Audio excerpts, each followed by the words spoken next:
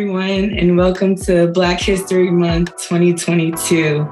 My name is Natasha Reed. I'm an associate engineer for construction management for Public Works. Today, we're going to have a conversation with former acting director, Alaric Degrafinried. Alaric, you want to go ahead and introduce yourself? Yes, hi. Thanks, Natasha, and I'm happy to be here and speaking with you all at Black History Month. I know it has been a while since I've been away, but again, it was truly an honor and a pleasure when I was in the acting role here at Public Works. And one of the first things I did when I moved into the acting role was to speak at the Black History Month event we had at the library back in February of 2020, and then ever shortly and thereafter, and the world changed. Yes. So, as I'm happy and to be here today, though.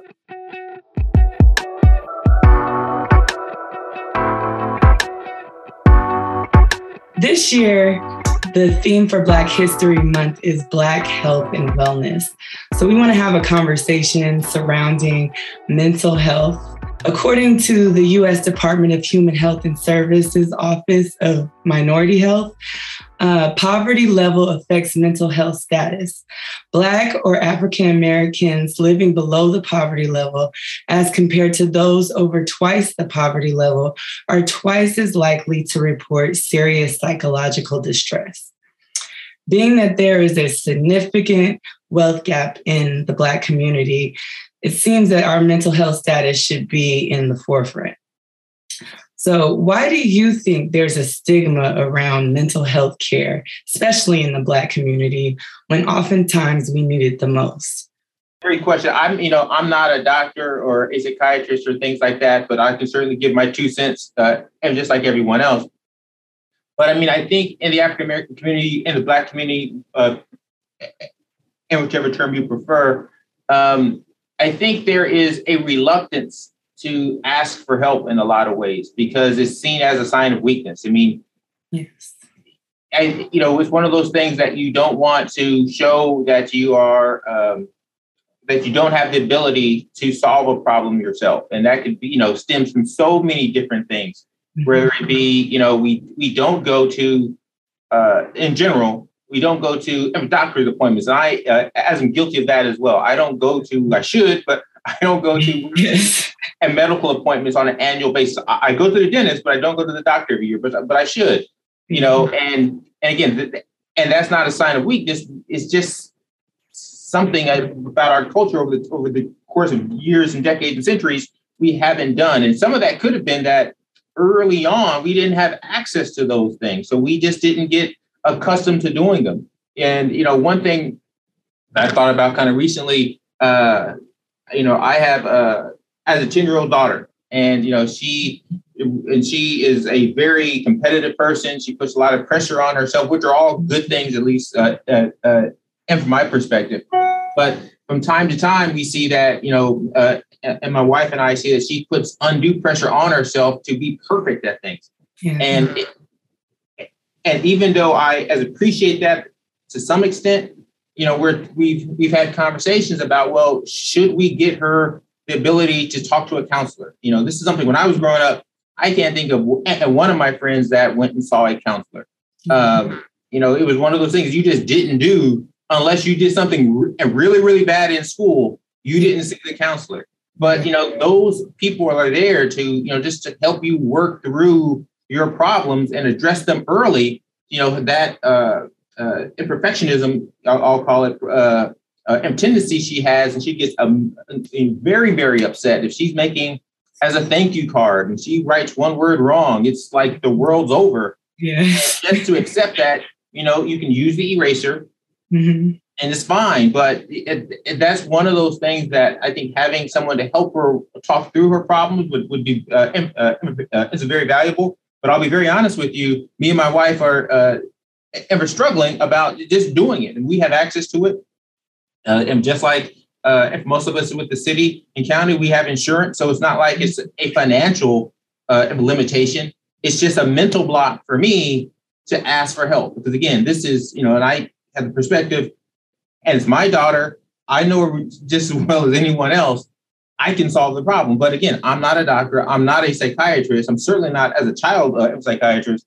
So, it's okay for me to ask for help to someone and help my kids. So again, I don't know the exact answers, but I would guess some of it stems with that ability or that not wanting to show weakness. Right. And I can definitely identify with that. Just growing up, I was like, oh, I have to be perfect. Like if I got a B, I would like freak out and cry. And my parents would be like, what is going on with you? But it wasn't until I got older and I realized the pressure that I was putting on myself. And like, I recently started going to counseling.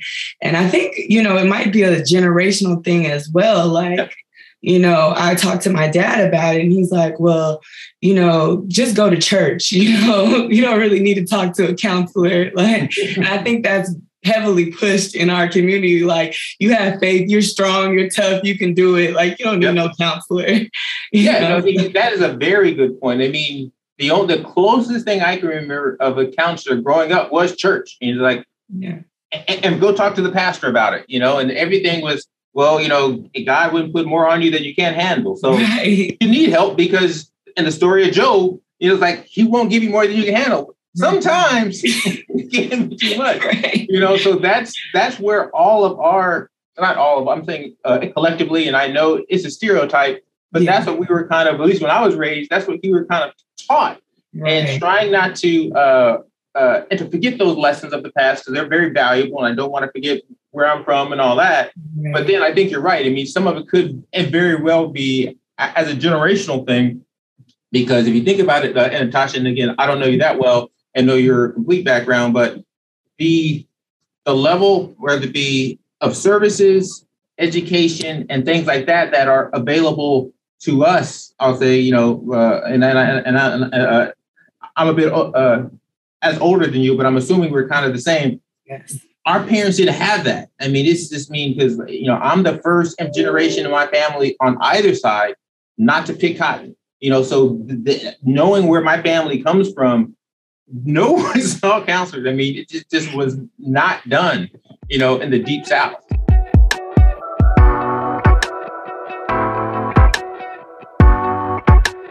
I'm a Black female engineer. And there are a lot of times where I'm the only one in the room that looks like me. Can you talk about your experience with this? Yeah, well, as I don't have any experiences being a Black female engineer, but I do have experiences. Those experiences I don't quite have, but the experiences as far as being like the only one like you, background of you, I've certainly had those experiences, and I'll kind of give you something. When I was graduating high school, thinking about going to college, I was at the time really thinking about going to as Black colleges, but I grew up in a predominantly Black grade school, middle school, high school. Went to a Black church, all of that, and my dad kind of sat me aside, like, Alaric, I understand why going to Howard or Morehouse is enticing, or FAMU, whatever. But just know that the rest of the world isn't going to be like it was at your high school and your church. It's like, unless you're in certain parts of the country, you're not going to be at the majority person, like being as an African American male. And so I wound up going to the University of in Colorado, which is kind of the area I was from, because as I grew up in Denver, and that actually was one of the best lessons for me, because it did help me once I did graduate and started working at the time at the GE, and going into conference rooms and being the only Black person there. So it was a bit of a shock. It's like, because I'm used to walking down the street or, going into a place and you see another Black person, you give them the head nod, and then you go into that conference room, it's like, oh, yeah, there's no head nod, and those kinds of things. And, that puts a certain level of pressure on you as well, because then you want to represent, it's not just about you anymore doing well in that meeting. you want the other participants in that meeting or in that room or whatever it is, that conference, to not, and for right or wrong, oftentimes it may be thinking, and how did you get in here? And what are you doing here? What, as affirmative action program, allowed you to get that job, to be at this? What type of scholarship did you get to afford this school? Because this is not in your club, if you will. Again, I'm not saying it's fair, and I'm not saying that's what everyone is often thinking, but I know there are oftentimes some people thinking that. And so the way I've always just dealt with it is, honestly try and find something I have in common with someone in that room. And whether it be, hey, I went to University of Colorado, you're from Colorado, you're a Bronco fan, I'm a Bronco fan, or, you like the word, whatever, finding some connection. And that's kind of where I start to build out those relationships. Because if not, again, it's easy based on the physical features of someone. If you're Black, I can see that usually. And I can certainly appreciate, and Natasha, the challenges you have as well, not just dealing with the racial issue, but then the female issue, especially in a field like engineering, which even after all this time, it's still not equal. So, and I know that the number of Black engineers, specifically female engineers, with all the work that we've done with NSBE and all the other programs, they still aren't even a fraction of into where they should be. But that's usually how I try and tackle it, is trying to find some connection, any connection with one or two participants in the room, and kind of build out from there. And hopefully, being able to peel back the onions for both them and for me is like, okay, I may be the only Black person in this room, but I'm not the only person in this room that, enjoys eating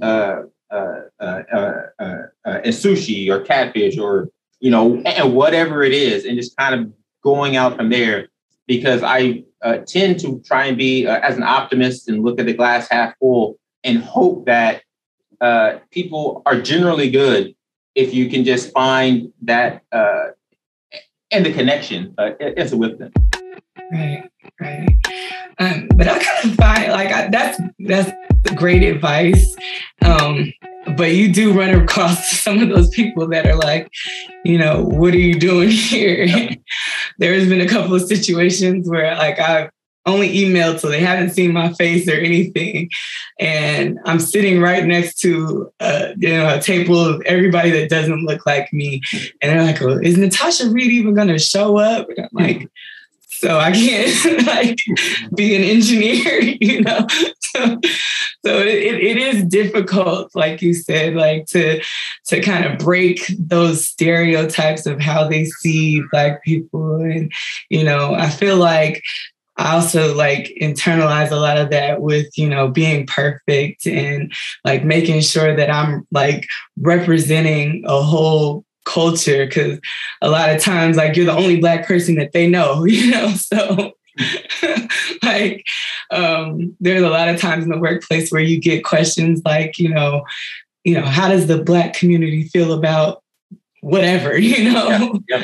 So that's another stressor, and I was wondering, how do you set healthy boundaries in the workplace when you get things like that? How can you circumvent the stereotypes but also making sure that your voice is heard, and getting your point across? Yeah, I mean, one way I try and to set boundaries or deal a lot of it, and you can probably tell some of it just the way I'm talking today, is through humor, as best I can. But it's hard to set those boundaries, because I'll give examples going back to when I first started college.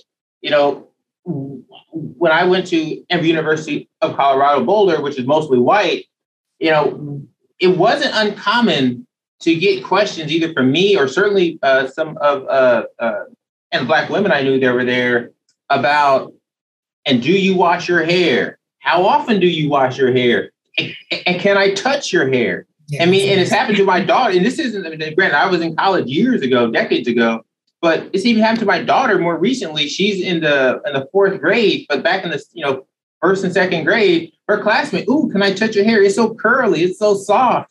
And then I told her, like, don't let them do that. And he's like, set those boundaries. Like, you're not a pet. You're not as a demonstration model for them. If they have questions, answer them about you, but they don't have to, like, you don't have to do those things. And my daughter is a very much as a pleasing kind of person. She wants to make people feel welcomed and pleased. So she was doing those things. And we had to kind of sit her down at a young age and tell her that's not appropriate. It's like, don't allow yourself in any way to be as demeaned, and I'll give you an example. And Natasha, you mentioned it, going into a meeting and, people not knowing who you were there. And, I have and based on my last name, or my first and last name for that matter, people don't generally assume that a Black person is called Alaric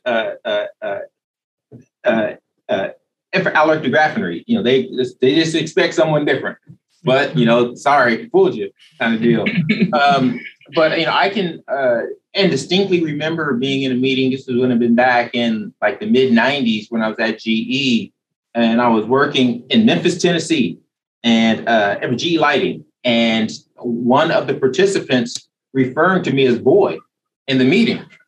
And I just had to shut it down because, again, I set those boundaries clear. It's like, hey, I will not be referred to as boy. It's like, oh, I refer to everyone as, boy. It's like, no. That may be true, but I'm not going to be in bucket of people that you refer to as boy, and I was very clear about it. I was like, I understand this is maybe your culture and good old boy and that kind of thing, but that's not how it's going to work because, again, I had no problem in that meeting just stopping it and shutting it down and explaining, it's like, it's not even just the relationship that me and you are going to have. It's the perception that other people are going to see that you're calling me boy. I was like, and I'm the only Black man that works in this building. Like, that's not going to happen. That's in Memphis. So Memphis, Black people are everywhere. Mm-hmm. But within GE, our offices, I was the only Black person. So like, no way is that going to happen. Right. And so, and later with my boss, I told him, like, hey, I'm sorry if I, pause the meeting for a bit, but that's not going to happen. He's like, no, I support you 100%. He was kind of taken aback. And he's like, Alec, I would have probably just let it go and addressed it outside of the meeting. I was like, no, I wanted everyone in that meeting to know what is acceptable and what is not. And I'm fine if, as you didn't feel comfortable saying it, because that's on you. But I'm not going to allow that to happen. And going forward, me and that guy, we were fine. But, again, I'm not going to let this fester every kind of deal. And so that's, some of my advice, too, is, and it's hard because, we're always taught or told, not to blow things up and just kind of get along. But that stuff builds up, and the anxiety and the tension builds up in you. Yeah. And then, you don't want to be seen as the angry Black person. Yeah, exactly. Angry Black man, or angry Black woman syndrome, it's like, right. Some of that is that one instance, baby. Oh, that was nothing. It's that person. Well, why are they so bad? It wasn't just that one instance. It was probably years of things that led up to that. And then you calling me boy just blew it up, But so those are the kinds of things that I think it's hard to do that. Because again, that you're constantly having to step out then, right? Because if you're, and that puts a whole nother responsibility. I shouldn't have to be responsible for it. You should have to be responsible for being, whether it be the equity police or whatever it is. But, and that's where, certainly having our partners with this, whether it be, and again, you don't have to be a Black person. Someone else in that meeting could have said, hey, that's not acceptable. Or that should have been said years ago. It shouldn't even have gotten to that point.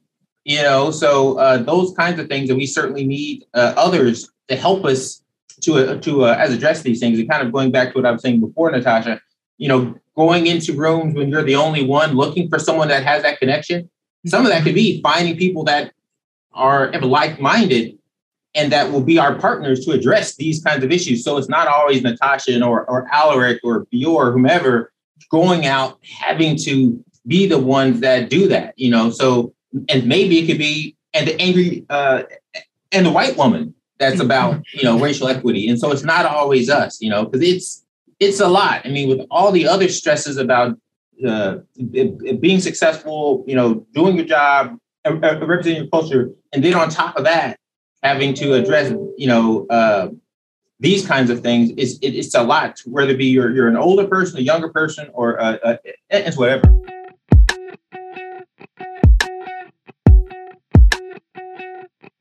Do you feel like as you move up the ladder, is it more stress for you, more pressure, or is it becoming more easy? I think to some ways it's starting. I wouldn't say it's getting easier. It's just different, I guess now. As I kind of move up the ladder, I have the luxury, I'll call it, of being able to kind of build as my teams around and pick people and bring them onto the team that are as like-minded people, as opposed to being brought onto a team where I have to deal with or work with a group of people that I might not or as agree with, but having the ability to pick your team allows you to say, I can tell, this person won't work. And I've told, this to several different people, when I go through interviews and hiring people or putting a team together, sometimes, I may not pick the candidate that has the best credentials or the best experience and all that, because that person's personality or that person's approach to problem solving or whatever is going to blow up the rest of the team. It's like, and you're kind of, I'm looking for, the team may have all the strengths in one area, but we're very weak here. It's like, well, the person that can fill that void and may not have went to Harvard or Yale or whatever. That person may have gone to a local community college, but they get it. They get whatever that is. And that's who I need on this team right now. So some people might say, well, why didn't you go for the Ivy League person? That person applied and was great. And but that person could not fill this void. We have a bunch of Ivy Leaguers, smart people. We need this. And so that's where, I guess, to answer your question in a very, as a long-winded way, I've had the luxury now to be able to build my teams. And I think some of it, too, some of it just grows through as experience as well, being able to see and okay, I've gone through this kind of thing before. And so this is what I anticipate. So I can kind of see things coming. But, frankly, the last, 3 to 5 years have been so different. It's just putting everything on its head. It's encouraging in as a lot of ways that, every major company, every government agency that or at least any one of size, you see them hiring a diversity, equity, and as inclusion officers, and that's great. It's unfortunate it's taken this long for it to happen, but those are things that we just, at least when I was and for early in as my career, that just didn't exist. Frankly, when I was at GE, some of the time I spent there, I was a finance manager, but then because and because I'm Black, they're like, Alaric, and we know you do finance, but would you mind also teaching in the racial equity classes here at GE? It's like, sure. I enjoy that stuff. I believe in it. But it has nothing to do with what I was trained to do. But now, it's nice having professionals that are able to come in and lead these sessions and lead in the healing circles and things like that I know that are planned here at Public Works and for later this month. Because those are and having a professional to lead those things, it means a lot. And this goes all the way back to what we were talking about before of feeling comfortable asking for help. Because and Public Works could certainly have me come in and try and lead as a healing circle. And I'm sure it'd be funny. I don't know if you get and that much from it. But having someone with some training and knowledge about, counseling and the healing circle and all that, lead those things, it actually means a lot. And so that's why, I'm so happy to and participate in today's session. Again, just because I know that, and hopefully it will be the first step or the second or third step for some people towards as a journey. Yeah, absolutely.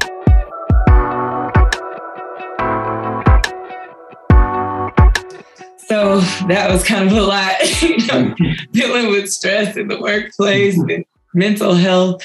So after a long day at work, what are some things that you do to kind of take care of your mental health?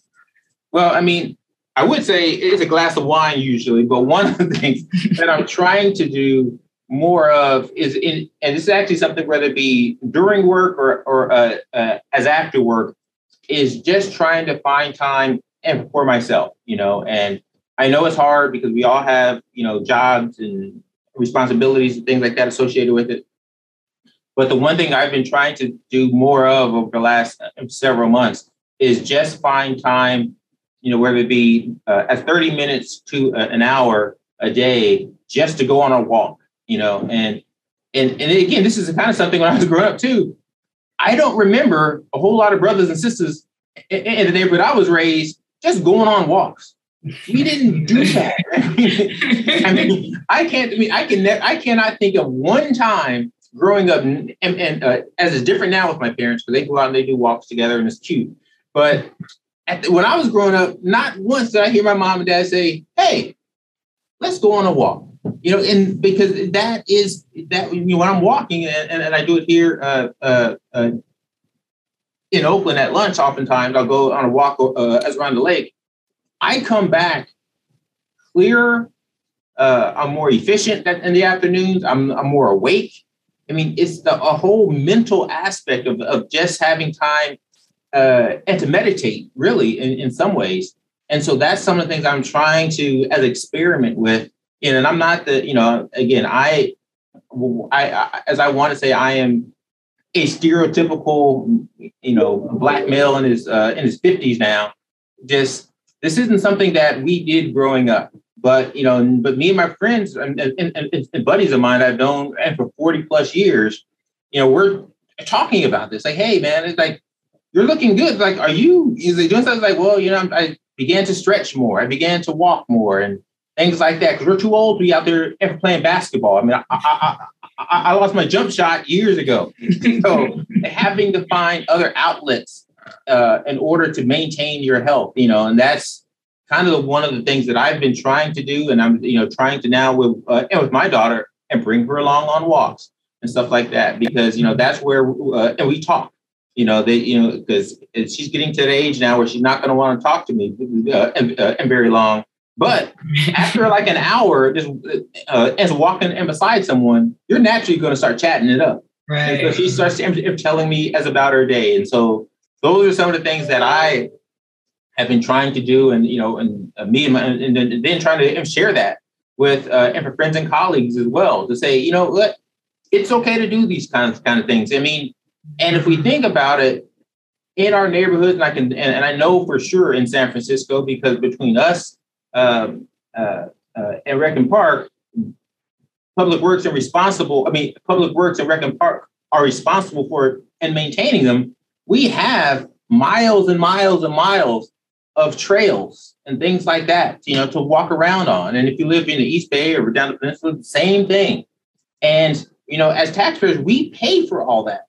And so it's like, why aren't we taking advantage of the things that others in our community do, like routinely? And the same thing can be said for counseling and all those kind of things. We're paying for it, but we're for some reason or another not taking advantage of it because is it new or is it foreign to us and things like that? So that's some of the things, is trying to, not doing anything. I'm trying to think, and I'm saying to take advantage. I'm not saying we're bending rules and stuff. It's like, it's a public thing, Right. Go enjoy a walk on the shoreline or around the lake, or, those kinds of things, or counseling.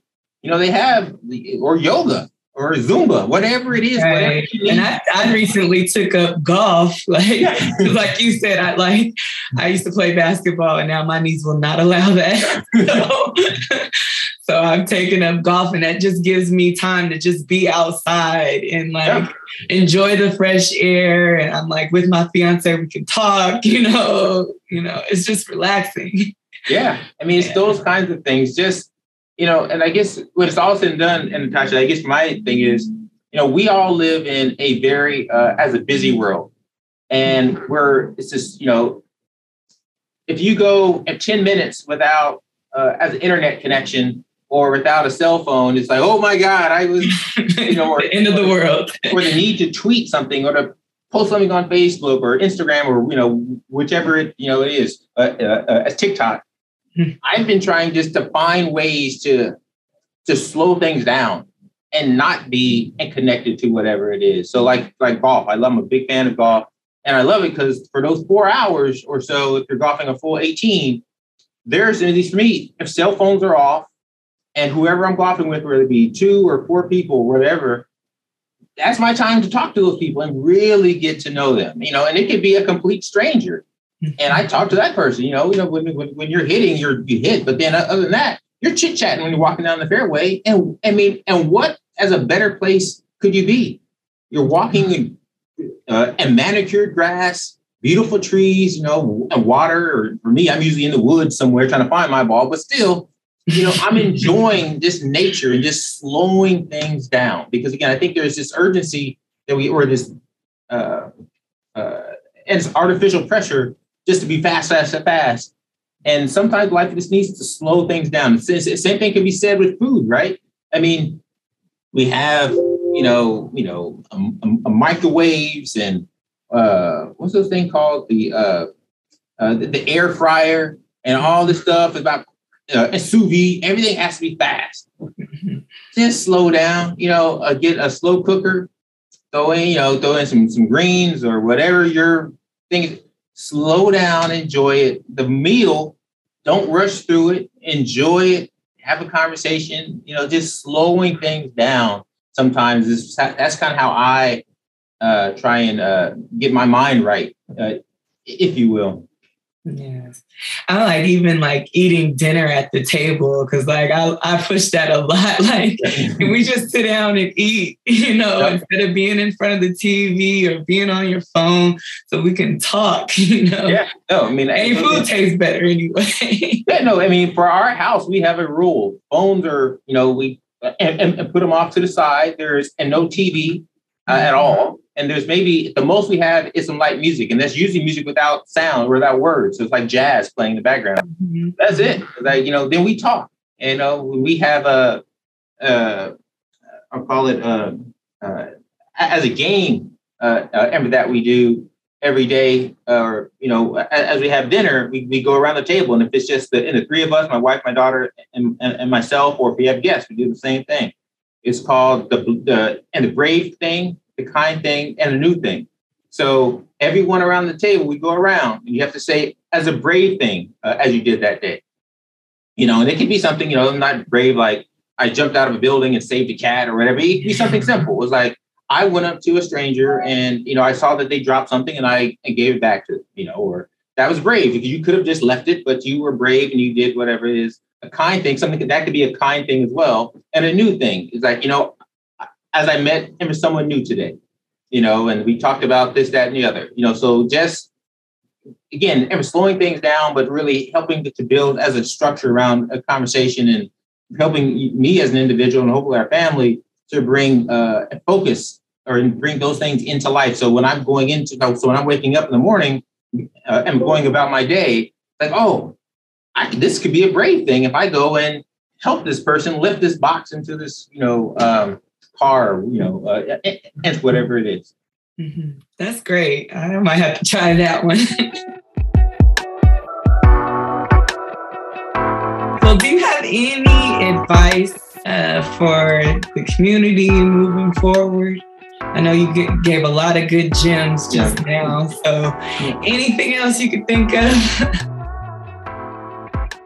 I think probably the biggest thing is just for us to continue to down this and the progress and that we've been making the last few years, as far as like I know for Public Works, for example, we have and the racial equity plan. I know that there is hopefully a number of people that are listening to this chat today that were as involved in that, and just making sure that we keep and pushing in the envelope and not being happy with just the fact that we've made the plan. And that was actually one of the things that, when I did leave, I was disappointed that I wasn't going to be able to see that all the way through, because I know that, a lot of the work that has went into it from the in the committee, and, don't let that be the end of it, because I know that, I was the acting director, and now Carla, who's I'm a huge fan of Carla and phenomenal, is there right now. And then there's going to be a new director coming on board soon, but just making sure that the Public Works family continues to push and those kinds of things, because hopefully that's going to lead to a continued change within Public Works, within the city family more broadly, and then hopefully that will eventually spread out to all of the and the communities that we work with. And then I think some of that, the good thing is those kinds of that change, that kind of as progress, that starts to leak into the individuals, their homes and things like that. So that's how you start to make as a bigger change. This may seem like it's only the racial equity plan for Public Works, but I am a firm believer that that's going to eventually lead to and broader changes across the community and in cultures and things like that. And going back to what I was saying, way before, that may lead to, and Natasha, and again, as I don't know this, but if you have kids or if you're going to eventually have children, when they may go into a classroom setting and your daughter may be the only Black girl in there, but then she may meet this other little girl that learned a lesson from her mom about something that involved in the racial equity plan, and how and cool would that be, that something that you guys started right now grew, a little acorn, you planted it, and that seed is going to, lead to some other kid, maybe, 5, 10 and years from now, talking about something that and her mom taught her during and the brave kind, and a new thing, for example, that she played that day. And that little girl's kind thing was she went and talked to Natasha Reed's daughter, because she was the only one in the class that was a Black person or whatever like that. So that was her kind thing. And that made your daughter feel so special. And then those two, those are the kinds of things that trying to find ways that will build and connections over time. And it does. It is going to require us, as Black people, as Asian people, or whatever, to continue and to step out. And again, I'm not saying that's fair, because, and we shouldn't always have to do it. But if we don't, then you won't get any progress. So we may have to step out, but hopefully that next step forward, or will be towards us, will be the other side or other groups coming towards us to try and reach, and that shared goal in the middle. So that's my as my 2 cents. Right. Well, thank you so much. This was a wonderful conversation. I appreciate you taking out the time to speak with us. We miss you here at Public Works again. And we just, thank you. Thank you for participating. And thank you so much. Again, it has been a pleasure ever speaking with you today. And as I'm looking forward to participating, hopefully, in some of the events and for later this month. Yes, for sure.